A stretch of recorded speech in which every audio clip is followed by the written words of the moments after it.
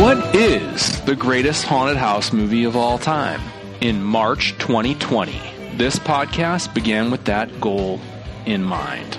Now, 32 movies, 4 rounds, and many shows later, we've narrowed down the field to 4 great films. Tonight, the March Mad Men podcast announces the result of all of that head-to-head competition and crowns a winner at last.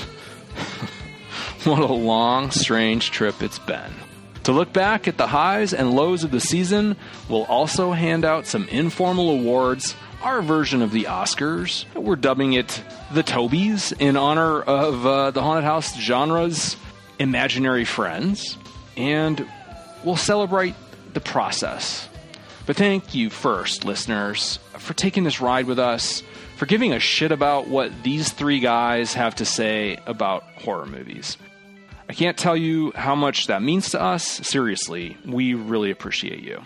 Okay, on with the show. As always, I'm John Evans, and my co-hosts are the illustrious duo of Vikram Wheat, writer of such films as Devil's Pass, and Rich Eckersley, the Emmy-nominated producer. Guys, I don't want to wait around to express my gratitude to you guys either.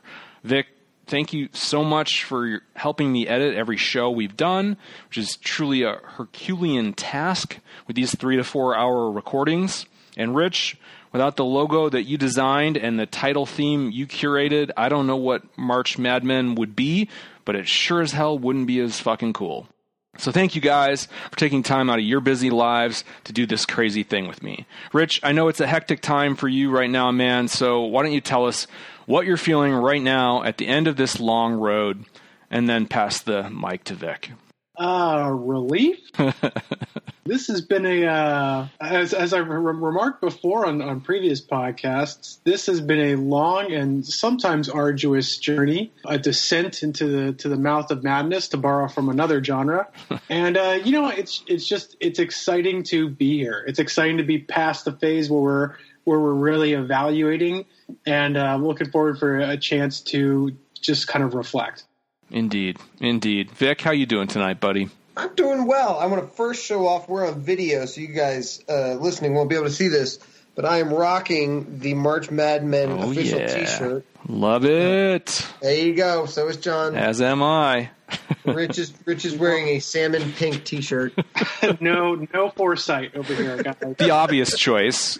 Let's be honest. I also want to point out that obviously this show is just filled to the brim with so much bitter sarcasm that when John at the top of the show thanks the listeners, has to stop and say, "No, seriously, thank you." In case you assume that I'm mocking you, which is possible. There is a lot of mockery on this show, yes. Yeah. Not every autopsy is loving. I do share Rich's relief a little bit. I look forward to having a little more time to watch some non-haunted house horror films, because this really has, I think one of the great things about this is that I've spent so many years watching kids movies for the last 5 years probably. This really has gotten me excited to check out horror films, and I've been staying up preposterously late at night till after my wife goes to bed so that I can watch The Wailing, which I just finished, the interesting Korean horror film, not quite deserving of the rave reviews I've read about it.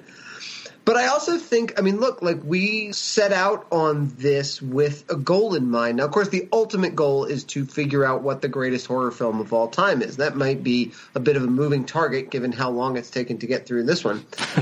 but trying to figure out, well, what are the criteria that we're using to judge this? We've all seen a lot of horror films. We've all talked about it. But to really analyze 32 films in one subgenre and come up with what I think will be a really solid answer of what is the greatest haunted house film ever made, and to be able to speak at length or at least outline for anyone who asked exactly why it is. And exactly why it was better than this, that, or the other contender. We've done something. We've learned a lot. I certainly feel like I've learned a ton just about this genre and what makes it work and what makes it tick and what can pull it apart. That's something. Like that. This feels like an accomplishment. We're not at the top of Everest, but we made it to the top of Mount Baldy. Mount Toby. Yeah. Yeah, absolutely, Vic. I do feel that if someone really were to go through all of the rounds and the criteria that we applied, I don't think we're going to do that, but, if listeners want to, go for it and really, isolate each of the hurdles that these 4 films have surpassed and all the various angles that we've taken on them, their significance historically, what kind of food for thought they provide the viewer, their best scenes, their worst scenes, the quality of their endings, et cetera, et cetera, et cetera. Like, we've really put these movies through the paces and spent a lot of hours debating it. So, yeah, I think it's a pretty rare thing. I don't know that anybody else has ever done this to the degree of rigorous examination that we put these movies through. Honestly, I would say I'm certainly not aware of it, if any podcast has ever done anything like this, and I love horror movie podcasts. Let's just commit and say no one's ever done it. Let's just say that we're doing something that's never been done before. And you know what? If the letters should come in, let them come, man. Yeah, if you guys can introduce me to a podcast I need to be aware of, please do, because I would love to hear it. I mean, the show's called March Madmen. We are lunatics, and, it's been fun going crazy with you guys. So, without further ado... I want to update my metaphor. This isn't Mount Everest, but like Dick Halloran, we have gotten to the Overlook Hotel. Are we getting a quick axe in the chest at this point? Yes, that's what this show is. This is the axe in the chest. The ironic thing is that despite the fact that it took us a year to get here, our pacing is still better than the Halloran storyline in The Shining. That is true. Oh, Rich took 10 minutes to 7 minutes to get in a dig on The Shining, but that's fair. That's fair. All right. Well, guys, I'm going to crack myself a Stone Buena Vista Salt and Lime Lager. Yeah. Oh yeah, I'm a fan of that one. That's a good lawn mowing beer. Yeah, it's a little bit light and refreshing. I think I've had it a few times on this show, so that's what I'm drinking. Rich is in the midst of drinking something. What do you got there? White wine? My traditional Chardonnay to start the show off. We try to start classy and messy. Yep. You'll be pounding bourbon at the end. And you, Vic? My beloved wife, who worships the ground I walk on and doesn't listen to the podcast, so she'll never know I said that, for Valentine's Day got me a growler from the Drakenham Brewery in Newhall of a fabulous Belgian strong ale called ABV-AF, which is pretty great. So I have a little bit of that poured into a stein here. Well, what is the ABV on that? I think it's about 11.3. That's a standard Vic beer. Yep.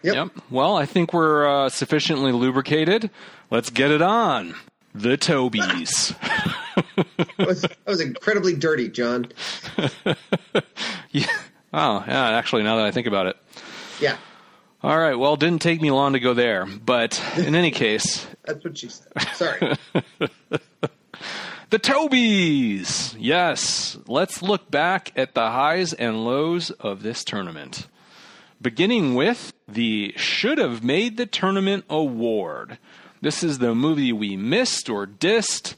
Many candidates. A few are going to be named here. I'm sure there are some great ones that we failed to mention, but I'm going to throw out a few. The Innocents, His House, The Dark and the Wicked, which I haven't seen. I don't know if you guys have, but Relic, Impetigore, Host, and Pulse. Any other write-ins? Do you guys have anything that we haven't officially nominated? I think that covers it off the top of my head. Okay. All right. Well, let's go around the horn. Vic, what's your winner from that field? Unfortunately, as I mentioned, we've been so swept up with watching the movies for this tournament over and over and over again. I haven't had a chance to see all of these. I have seen The Innocents. I did get a chance to see Host. I did see Relic. I haven't seen The Dark and the Wicked, but I did actually develop a project with Brian Bertino, who was a really smart guy. And I am not surprised that even though it took him a while to really follow up The Strangers, although I did like I think he did a film called Monster, if I recall correctly, that was better than it should have been. So I'm really anxious to check that one out. I'm going to go with Relic. I really enjoyed that film. It was more of a creepy, slow burn, but it got crazy in ways that I was not anticipating. And after you've watched as many haunted house movies as we have, for a film to get crazy in ways you're not anticipating is pretty impressive. I thought it had some really powerful symbolism. I mean, it's very much an art film, but I think in the good mold of an art film, like, say, Devil's Backbone, and less, say, The Babadook. So I was impressed with that. I know you, John, I know you weren't quite so much, but that would be my pick for the one that I think would have gone through a few rounds in this tournament. Fair enough. Yeah, I will say that didn't blow me away. I'm not sure I totally gave it its best day in court, but I certainly understand your perspective, and it's not a movie I would shy away from revisiting, and I'd be open to changing my opinion on. Rich, how about you? So I haven't seen any of these movies. I've heard you guys talk about them, and I'm certainly interested in seeing them, but I just have not managed to find the time for more haunted house movies in my free time.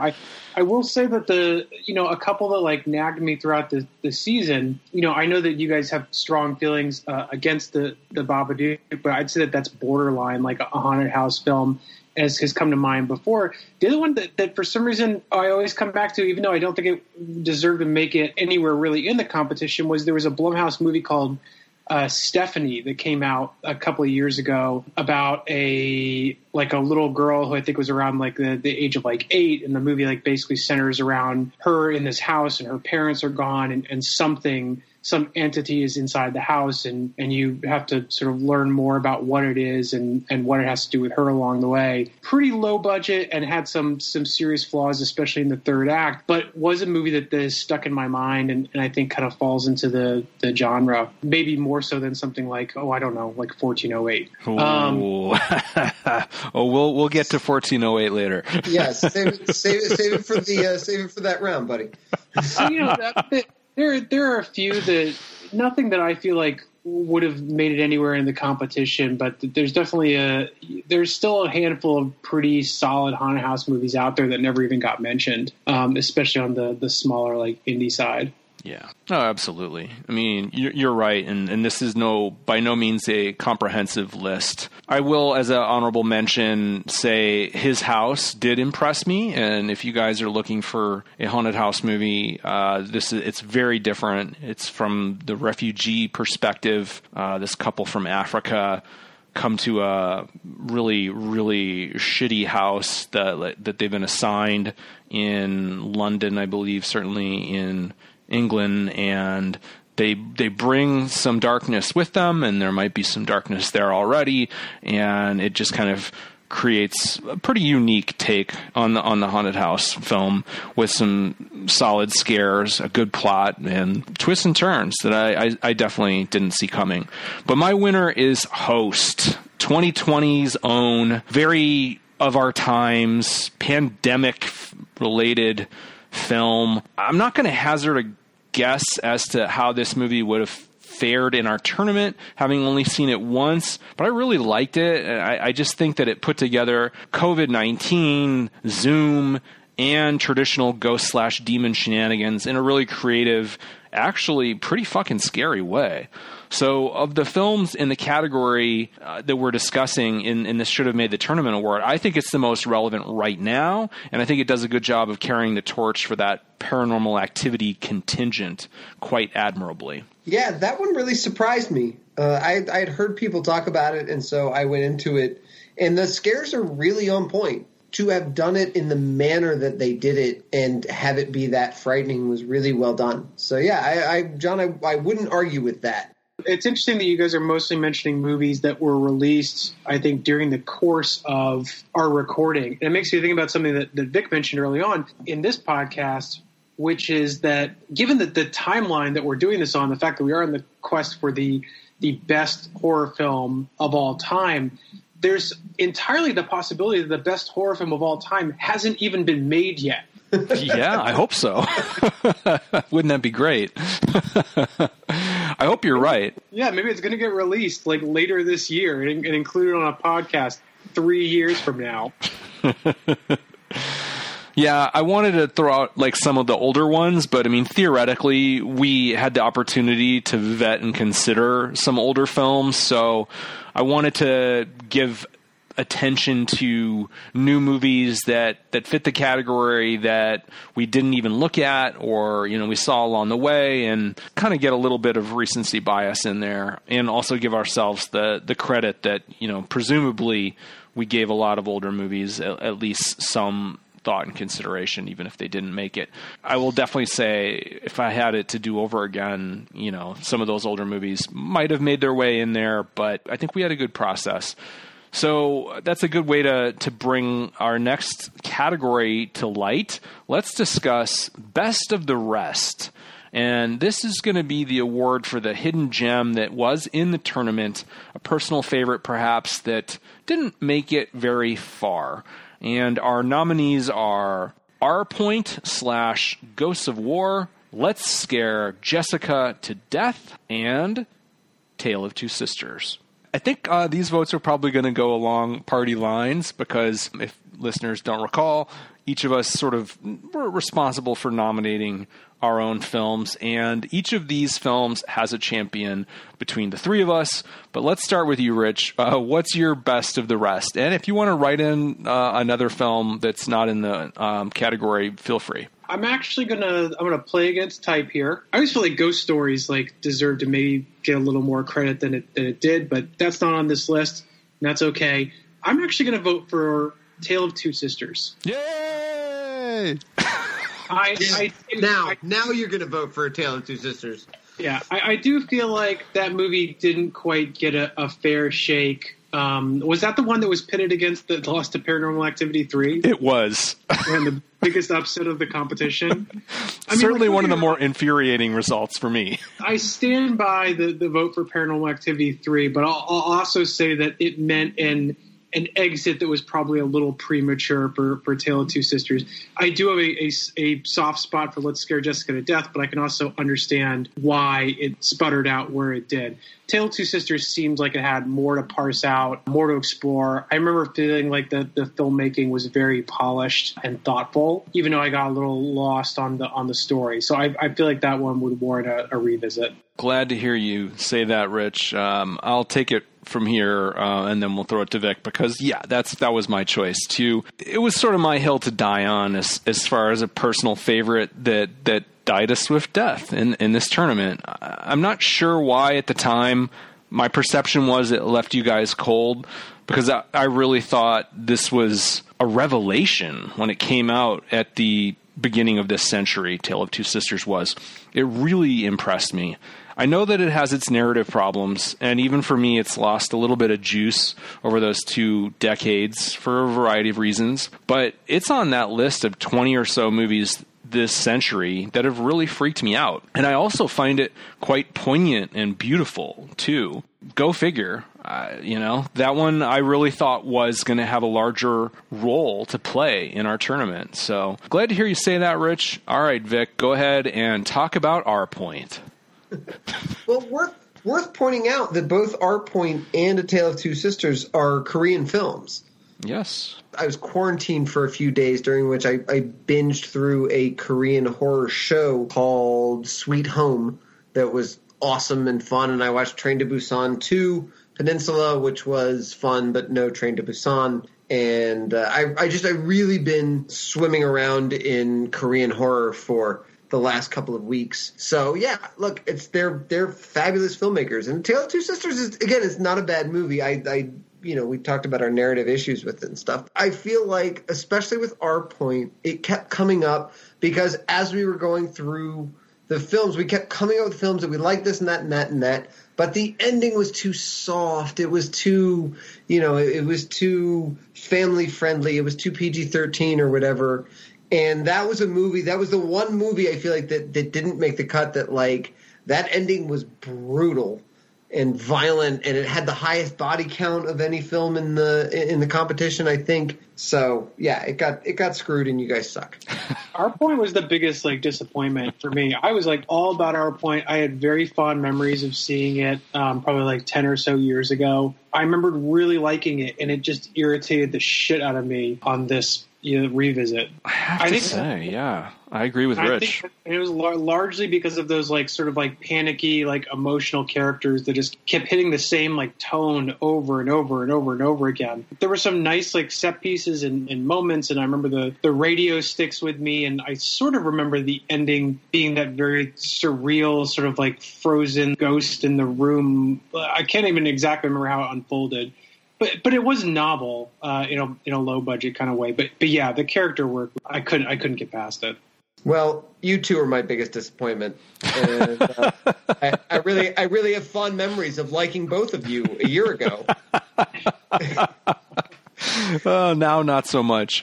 And now here we are. I'll just kind of echo Rich's statement in that, I expected to really watching Our Point again, and yeah, it did not hold up well. A lot of it had to do with those really broad characterizations and acting choices, and sort of a repetitiousness, and also kind of a forgettableness of it. It's hard for me to even call Our Point to vivid life in my brain. It just feels like there are now, John. There's a most forgettable entrant coming up. Oh, I know. I don't want you skipping ahead. There's rules, John. We can't just talk about whatever we want to talk about. I am a big stickler for those rules, as you know.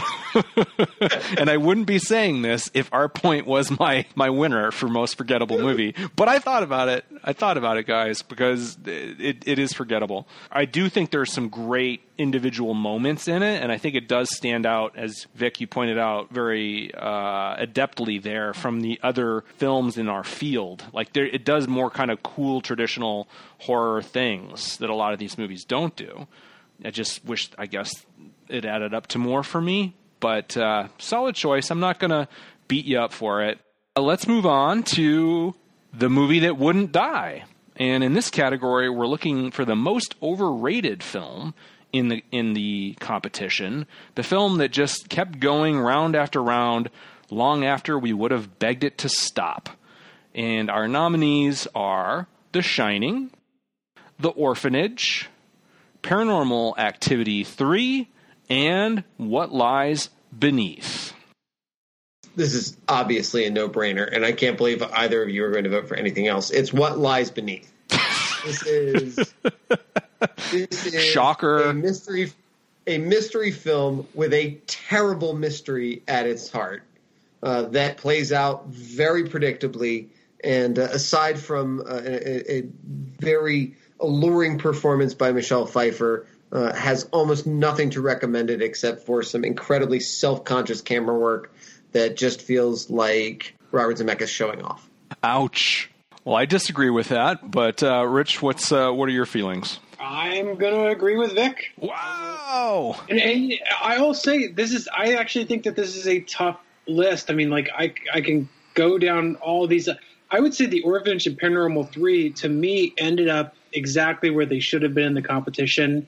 I know Paranormal 3, we definitely felt like we'd run out of gas by the time we talked about that, a second time or a third time? At least 3 times, Rich. At least 3 times. Yeah, 100%. That one was probably the closest to overstaying its welcome. But What Lies Beneath was definitely the movie that the more you peeled it apart, the less there was to enjoy. And it does have a couple of key moments that I think might come up later on in the awards that I think are memorable. But for a movie that I believe was 2+ hours, you need more than a couple of like bits that stick in the memory. Like you need a more cohesive film, and it wasn't that. As we said at the time, it still plays like an old HBO Tales from the Crypt from the 90s. What's interesting, I'm looking at the bracket, and it made it past exactly one other movie, which was Woman in Black. So it overstayed its welcome by one round, after which it was summarily crushed by The Shining. Yeah, but The Woman in Black should have won, so that's why it overstayed its welcome. So would you guys both say that we fucked that up, and you would have rather done another round with Woman in Black? No, but that's a question of that's pairing, right? So is somewhat incidental paired against another movie. Like maybe it wouldn't have gone on. I mean, like Woman in Black, I think was one of our weaker entrants. So we overseeded it. We gave What Lies Beneath a little too much standing from the start. Yeah, I'd say perhaps that's the case. And don't get me wrong, actually, my first rewatch of it, like for coming back to this competition, I actually enjoyed it and was carried along by it. But like that was one of the most agonizing like second viewings I had to do. Whereas The Orphanage, I feel like kept giving. The Shining, I actually thought, I'm not going to call The Shining overrated necessarily, and it has a lot of validity, and I felt like it warranted a lot of discussion, so there's no arguments there. Well, The Orphanage made it all the way to the Evil Eight, so it hung around a lot longer than What Lies Beneath, making it out of the first round. I'm not going to stand up for What Lies Beneath too much, but I certainly don't think of it as a bottom feeder, and I would have to watch Woman in Black again, but that was a strong candidate for most forgettable film for me as well, because it just didn't make a huge impression on me. So, and there are things I really like about What Lies Beneath. That's all I'll say. I'm going to obviously give this award to The Orphanage. Two of these movies did drive me nuts as they relentlessly advanced, sending films like Tale of Two Sisters to the wayside. But the depth of my ire is greater with The Orphanage than Paranormal Activity 3, which I still quite like overall. And I don't hate The Orphanage, really. It's just that saccharine ending represents everything I hate about pretentious, awards bait, indie filmmaking, and manipulative techniques that try to play me like a fiddle and think I can be at their whim to just whipsaw from fear to sadness and mushy emotion just because the score is telling me how to feel. I'm not saying you can't pull it off, and I'm totally immune to that kind of shit, but if I catch you failing at it, you've pushed the wrong fucking button, my friends. And that is how the ending of The Orphanage hits me. So I was so over this movie by the time it finally left. It's a slam dunk for me as the movie that wouldn't die. Okay, well, let's move on to a more positive category, which is most unforgettable entrant. And here we have Hausu, Terrified, Lake Mungo, Oculus, and House. Rich, what's your winner in this category? Most unforgettable entrant. This one is a no-brainer for me. I love Terrified. It's a one-of-a-kind haunted house movie in its own. My love for Lake Mungo goes deep. You are a Mungo head. No pun intended. Yeah. Oculus is fascinating. House was one of my House was like the anti-R point. That was a movie that I was not expecting to enjoy, and I just had a blast watching that again. That was great. But Hausu, sorry, man, like nothing is replacing House. Like no other movie is coming up and like being like the movie that knocks like Hausu off your shelf in terms of batshit crazy, like weirdo visuals, spraying blood, sever heads, hungry, cannibalistic pianos, weird teenage floating sex fantasies, fingers, eyeballs, cats. Like, I mean, that movie, like musical numbers, that movie is truly the one-of-a-kind movie in this entire competition.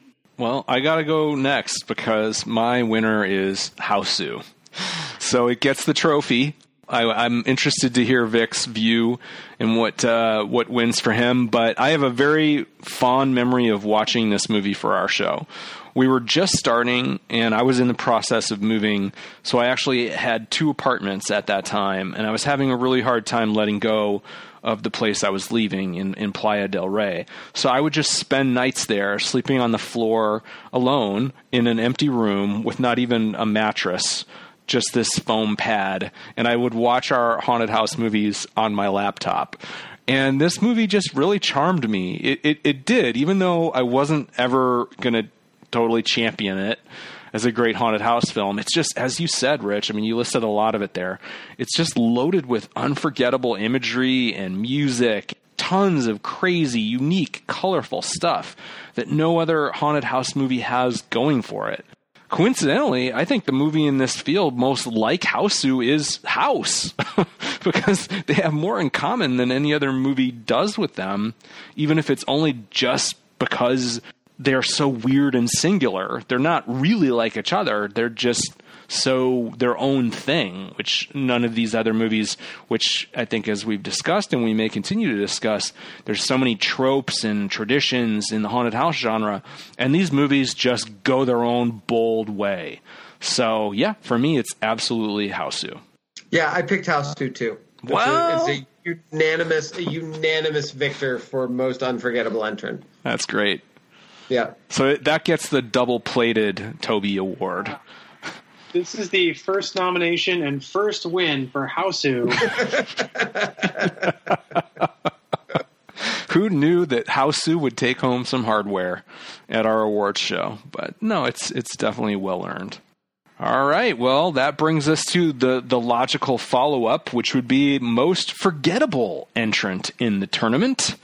And our nominees there are Woman in Black, Let's Scare Jessica to Death, 1408, Our Point, and Paranormal Activity. Vic, lead us off here. What is your winner for the most forgettable entry?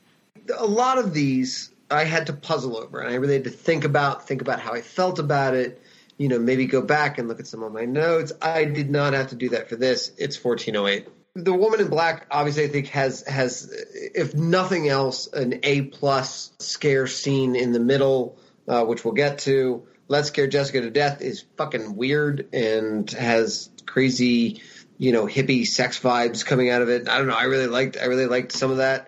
Our Point, I'm not even going to talk about. And Paranormal Activity. Look, my first experience viewing Paranormal Activity was extremely memorable, even if it hasn't held up, and even if it's not one I want to review again.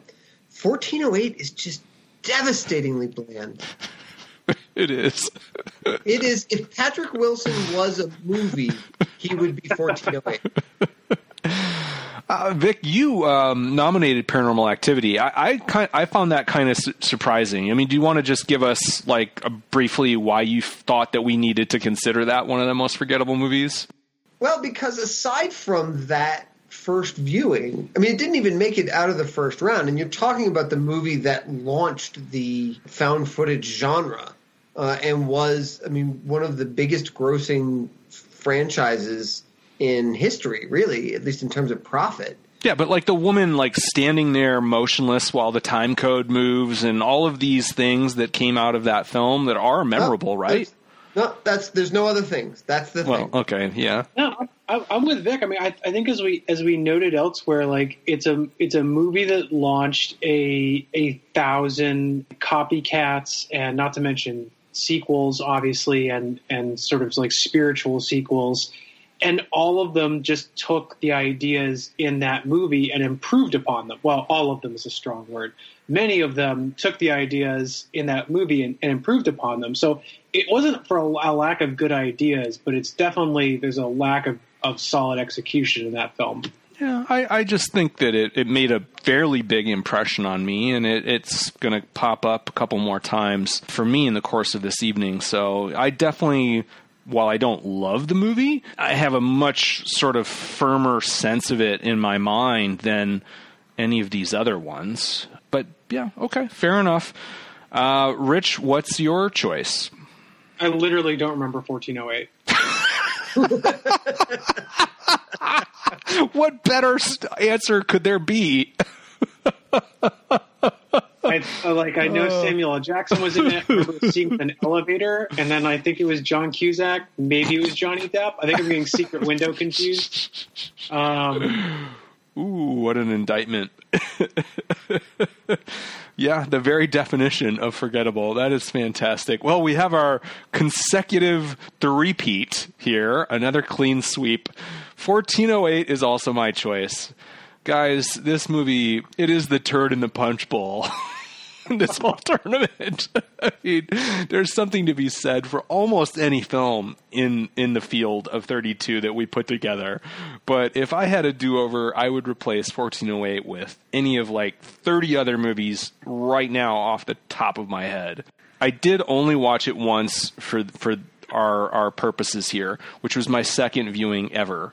But I don't see another watch having me extol previously unnoticed virtues of this film. I do just want to reiterate, because I know I said this when we talked about it a year ago. Go read the Stephen King short story in his Everything's Eventual collection. It is truly the scariest short story I've ever read. How that translated into this bland turd that I nominated, that's on me, guys. I don't know. Please check out the story if you're listening. It's well worth your time. I agree with that. Absolutely. Absolutely. All right. Now back on the positive side of the spectrum, let's discuss, and this is a big one, kind of in the spirit of the Oscars where they hand out a pretty major trophy relatively early on just to keep people interested. Favorite character / actor of the entire field. Who could it be? The absolute most beloved, charismatic, memorable, whatever criteria you want to bring to it, go for it. But here are our names. James Brolin in The Amityville Horror. JoBeth Williams in Poltergeist. Holt McElhaney in Below. Pat Healy and Sarah Paxton from The Innkeepers. George C. Scott in The Changeling. Claire Bloom, who played Theo in The Haunting. Or Janet McTeer from The Woman in Black. A very strong field there. Interesting candidates. Lots of names from across the decades. I'll start this one. I don't think I've kicked one off yet. My winner is JoBeth Williams. This is partially performance, writing, directing, objective quality, etc., and partially just the fact that overall I have the strongest connection to JoBeth Williams, Diane Freeling, her character, of any character in this field. She's one of the heroines that I grew up with, as I did see Poltergeist quite young. It's always had a powerful place in my personal pantheon, even if it fell down the rankings over the years, and I think justifiably so. She has this youthful, quirky, sexy energy that you don't always get from a mama bear character in any movie, and yet she does that stuff really well too. There's a lot of emotion here, but it feels very well grounded in reality. Having Steven Spielberg on your side doesn't hurt when it comes to all that stuff. In any case, I think it's a full spectrum characterization that makes Diane Freeling an indelible character in my eyes, and I absolutely love JoBeth Williams' performance. My pick for my favorite character / actor is Holt McElhaney. That's how I say it. Yeah, McElhaney from Below. Number one, because Below is awesome, and number two, I feel like his character, my understanding of and appreciation for his character and his performance was one of the things that really grew through this process. And breaking it down with you guys, I really started to appreciate the ways in which he's the driving force of that movie as the human antagonist. And really, what a great performance. What always pops into my head now is the scene when they're sort of under attack and Bruce Greenwood freezes and he winds up commanding the submarine while naked because his just gotten out of the shower. And it's just a really great scene. It really sets him up as this really engaging character, the kind of person that you can see guys on a submarine following, much more so than Bruce Greenwood, which ultimately exposes one of the movie's flaws. But he's fantastic, and I really liked his performance. I love that character. Very solid choice. His vacillation between being the leader and being this guilt-stricken, ultimately, coming apart at the seams guy is such a compelling journey that happens when he doesn't really get a ton of screen time to make all of that work. It's a relatively brief characterization, but he just absolutely takes you on that really interesting journey. It's great writing. It's great acting. Love the character. Yeah, he's the one that's like holding it all together, but is also like the first to crack, I think, in terms of like the key characters in that story. And he navigates it pretty well. Like it's pretty believable, despite my grievances with his ultimate death. He's a solid choice. I mean, like there's a lot of solid choices in this category. It's a tough delineation to make it favorite character / actor, because I feel like those are two sort of like mutually exclusive categories where it's like you could love the character but not the actor or vice versa. For me, the combination of the two that worked the best, honestly, was James Brolin in the Amityville Horror. And I think that is probably leaning a little more on the character side of things, and part of it is just that his character is a little bit of a time capsule. Like that is just a mold of a masculine character that just doesn't quite exist anymore. Like it's kind of a relic of an earlier generation, and he gives a very believable and convincing portrait of it. And I think that in a genre that is plagued with these toxic paternal figures that are sort of like driving their families into the ground, like as they descend into madness, I think he did it better than anyone else. And actually, the first person that comes to mind as being like the updated version of that is Rory Cochrane in Oculus. Which kind of feels like the softened, more modern version of that father figure, who's a little more in touch with like the lives of his kids and is oscillating between like that sensitivity and human connection and the madness. Whereas James Brolin, I feel like, just goes straight for madness. And when he's in the back like chopping wood with an axe, like it seems like that was something that he was doing before he lost his mind. And it only takes on a menacing tone as the haunting takes hold of him. He also just like he's got that sweaty, hairy 70s thing down. Like he just really captures the spirit of that movie in all of its schlocky glory.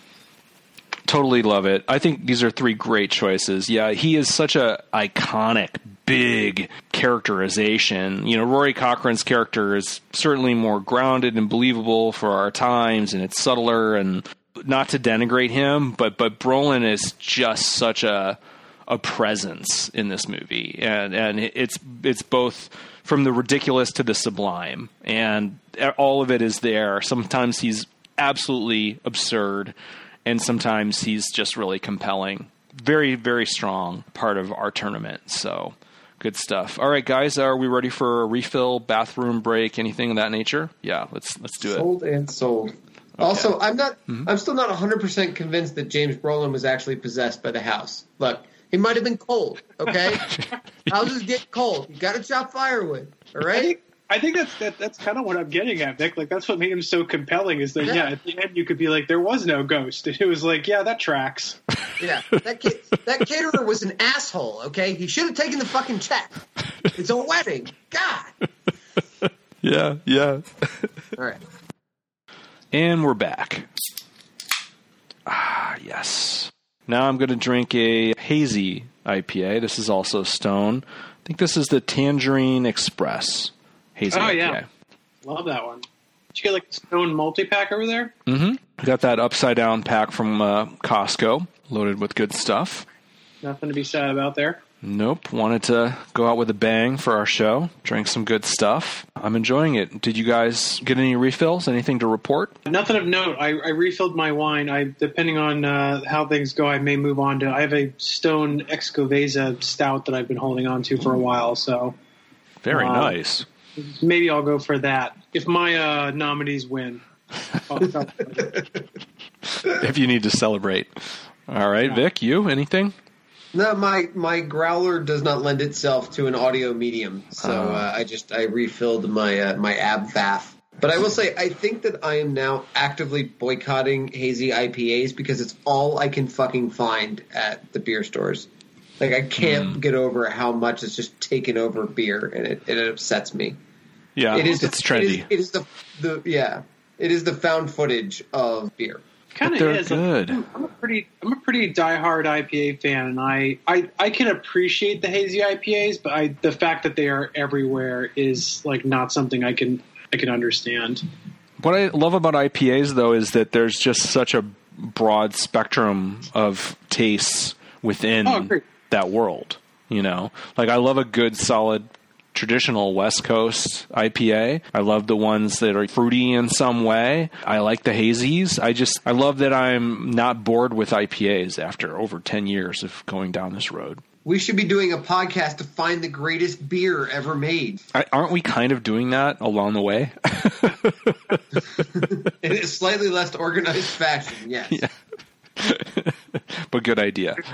We'll narrow it down easily. It's going to come from Pizza Port, guys. Yes. I'm surprised that Rich doesn't have any Pizza Port products for our finale here. Yeah, I don't think I have one. Well, part of the problem is that I usually get my Pizza Port from Trader Joe's, and we've like sworn off Trader Joe. We're doing like delivery only for groceries for a while. So our least favorite beverage is probably non-alcoholic. So who would be our least favorite character in the tournament, do you think? Why don't we adjudicate that next? Let's make it official. The nominees are Lena Dunham's barista in The Innkeepers, Jacinto in The Devil's Backbone, Micah from Paranormal Activity. Wasn't it Micah? Micah? I think it was Mika. I think really? You're right. Mika. Okay, Mika. Don't want to get letters, John. Yeah, I'm sure. Casper Van Dien in The Pact, Julie Harris in The Haunting, and Patrick Wilson in Everything. Thank you, Vic. Yep. And some of those I know we mix up like real names and character names. Some of these less famous actors, we don't need to, drag the poor person's name through the mud. We're just talking about the character here. Let's start with who hasn't gone first in a while. Vic, what's your choice? Jacinto is my least favorite character in that he is the most morally repulsive. But obviously it's Patrick Wilson and Everything. He's just so bland and uninteresting. I can't tell the difference between him in Insidious or The Conjuring or The Conjuring 2 or fucking Aquaman. His only redeeming performance was in season 2 of Fargo. Your hatred of Patrick Wilson is well documented, but thank you for pointing out at least that performance, yes, which seems notable. So no love for Watchmen, huh? No, he's worse in Watchmen than he is in The Conjuring. No, I see that, yeah. I don't hate him with the smoldering fire of 1,000 suns the way you do, but duly noted. All right, Rich, how about you, man? Weigh in. This is a tough one. So wait, I have a question because you said something at the beginning there when you were saying like we're not associating the character with the actor. So wait, do you want to give me some parameters on what I'm voting on here? Because I think it's more like that you have some leeway on this. I mean, we're not really. If you want to beat up on the actor, fine. Or maybe it's more that it was the character that was the issue. You can take it however you want to take it. But it's not necessarily impugning the performer, but it could be, in the case of Patrick Wilson, clearly. Look, for me, I'd say like this is a pretty like hairline vote. I know that I am indebted to place my vote for Lena Dunham's barista in The Innkeepers, but I will say this much: I have nothing against Lena Dunham, including her performance in The Innkeepers is very consistent with what Lena Dunham does. She delivered exactly what that character was there to deliver. It's just that what that character was there to deliver was insipid and completely unrelated to the story. By the way, is a shocking upset brewing here? I think it is. But I will say, if we're talking about cumulative negative impact on a film, to me, no one did more damage than Casper Van Dien in The Pact. Like that movie, I would say that movie was 10 to 15% worse just for his presence. But everything from like his clunky dialogue to his weird like clay shaped face and just sort of ham fisted emotions. You know, if memory serves me correctly, like his actual like police officer character does nothing to really progress the plot forward. Like he's not doing anything there. He's just detracting value from scenes. Not to mention the whole ice cream scene or yogurt or whatever the hell it is. But Lena Dunham, say what you will, at least like she's in and she's out. Like that's right. Like how much harm can she do in like a minute and a half is the argument. Yeah. It's only 90 seconds, so you can move on. All right. Yeah. Casper Van Dien has definitely been a popular whipping boy on this podcast. So he makes an appearance. Patrick Wilson and Casper Van Dien are your guys' choices. I'm personally, I think I'm coming at this from a slightly more rational perspective, but maybe not. I don't know. It's Mika from Paranormal Activity. Come on! Also pretty bad. And I'm talking about the character here. This is where my caveats come from. I don't know anything about the actor. This guy is such a myopic, selfish, short-sighted, and grandiose asshole that he seems to be on a collision course with death almost from the beginning. And we're hoping he hits the gas pedal to hurry up and get there. This character is annoying, stupid, and oblivious to danger. He's a Darwin Award winner waiting to happen. Enough said. Well, I think for all these characters, John, it's an insult just to be nominated, True. So. True. Yes. I think that they're all winners. The only loser in this category is us. And ironically, Lena Dunham, who I didn't see that coming. Because Lena Dunham loses everything. Okay, moving on to the controversial category, hottest character, non-imaginary friend.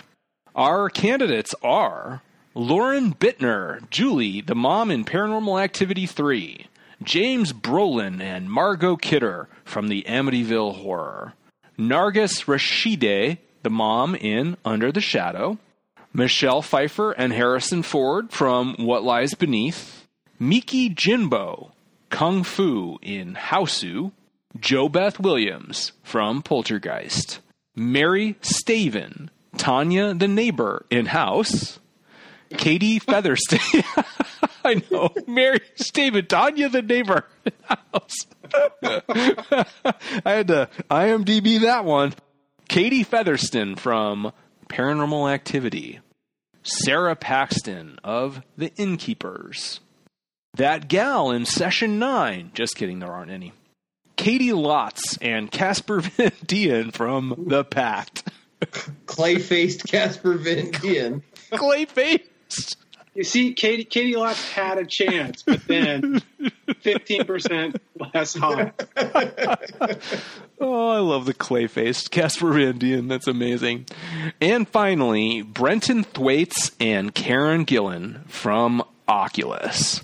A lot of hot characters here, hot actors, good-looking folks, a lot of charisma, a lot of sex appeal. All right, let's suss this out. Rich, who wins the Toby for you? Woof, man, this is a tough category. I know that this is a very polarizing category. A lot of texts were exchanged about this category. A lot of texts were exchanged. We all agree that we're not here to objectify any people, but as actors, these are people that are on display, and just like people in real life, they have physical value as well as emotional weight. Yep. But we're not here to talk about emotions. No, we're just talking about that good old-fashioned je ne sais quoi. Now, I have a question when we're talking about these pairings. Now, I think it's really interesting that we broke this down into so many pairings, because I think it says something about the fact that a lot of these movies manage to wrap up like two personalities. Like, there's something to be said for like the chemistry that's generated between a pair of actors in terms of like generating that electricity that you want when it comes to viewership. Something where you can't take your eyes off of them. It takes two to tango. It does take two to tango. I keep switching the answer in my head. Do you want us to come back to you? I'm going to go with my instinct, and I'm going to go with JoBeth Williams. Nice. Kind of for the same reasons that you were mentioning when you were talking about her for favorite character. Like, she's just fun. She's hot, but like she also like she's got a family. Like she has a really like complex life. But she's also like seems like a fun personality. I think it's very interesting that you neglected to put Craig T. Nelson. I thought about it. I really did think about it. I can't really explain why I didn't, other than the fact that he's deliberately playing a little schlubby. Yeah, schlubby was the word that came to mind. Like, he's definitely like he's playing a guy who's a little like past his prime, and like that is like part of the character and. Exactly. And it's fine to like own that, but I will also say that in a sense in this film, like JoBeth Williams at this stage in his life, like seems like she's almost like a little out of his league. So it's a good thing that he locked that down early. Yeah. He's not aging particularly gracefully, I guess, is the one of his character qualities. Yeah. But I agree. Her spirit lives on in that movie, and I'm actually like not a huge fan of the weird underwear ceiling crawling scene in that film. Like that doesn't really do it for me. But when I think of like the pot smoking scene in that movie, like I'd say that's what I remember of her. I want to go hang out with that chick. 100% agree. Vic, I know we all know you're going to pick Casper Van Dien, but give us the explanation.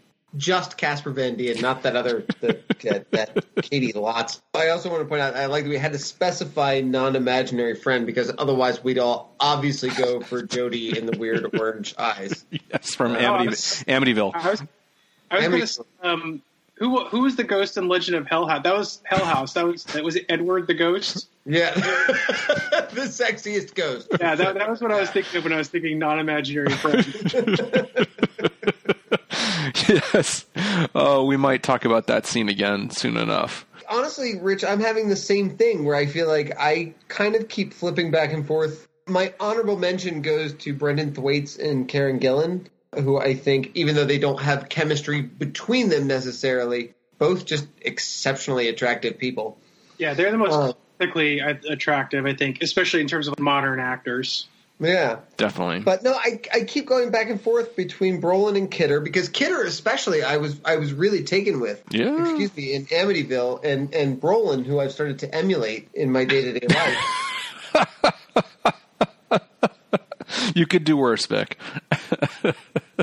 Well, I thought about double nominating or double awarding JoBeth Williams here, but, I want to spread around the love, and so I am going with, and I don't know if this is a surprise to you guys, it's far from a landslide, but I've always had a thing for buxom brunettes, and the creatively named Katie in Paranormal Activity is freaking adorable. Katie Featherston's performance has a little bit of Zooey Deschanel to it. While in the film she's seldom sexy per se, she has this kind of wholesome charm and voluptuous beauty that doesn't read as too Hollywood.